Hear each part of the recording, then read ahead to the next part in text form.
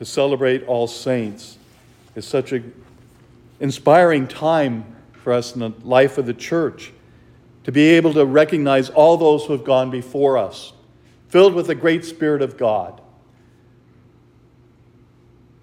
They didn't all have a pleasant life. Many struggled, both physically, mentally, spiritually. And yet they were able to overcome their difficulties to find peace and grace from God. It's wonderful to take Butler's Lives of Saints and go through and look at the different aspects of all these different saints. Even the saints that have been taken out of the calendar, like St. Christopher. We don't really honor him anymore, but look how many people have St. Christopher medals, because it reflects something important within their lives, a gift of protection. Whether he actually existed or not is not the point. It's the point of we giving worship to God through this instrument that has been bestowed upon us.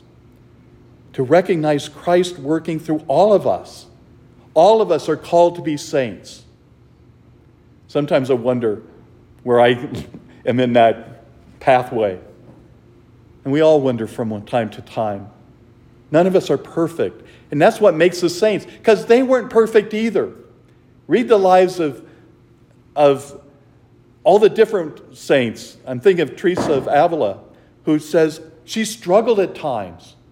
She had a hard time because she said, "Why are you abandoning me?" And yet then she'd have these great periods of so close to God, she could almost touch him. And I think for the most part, all of us sometime in our lives have had some point that we've had that kind of closeness to God. As I've said before, in a seminary, there was one evening prayer. I was there and we were all praying, and it came a point where all of a sudden I was finishing the Our Father, and I have no idea where I was.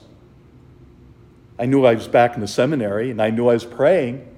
So I turned to the seminary next to me. I said, "Was I praying?" He says, "Yes, along with the rest of us." But I had such a feeling of warmth, of being close to God. What an incredible feeling that was. It's a feeling you want to have all the time. And yet it doesn't happen very often. But that's okay. Because if God can touch us just one time in our lives, that's a real miracle. The saints struggled with that as well. But they came to a closeness to God that is remarkable. And we can have that same gift.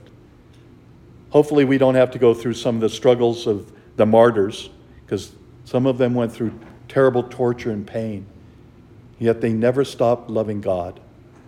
They wanted to be a witness to God's presence in their lives.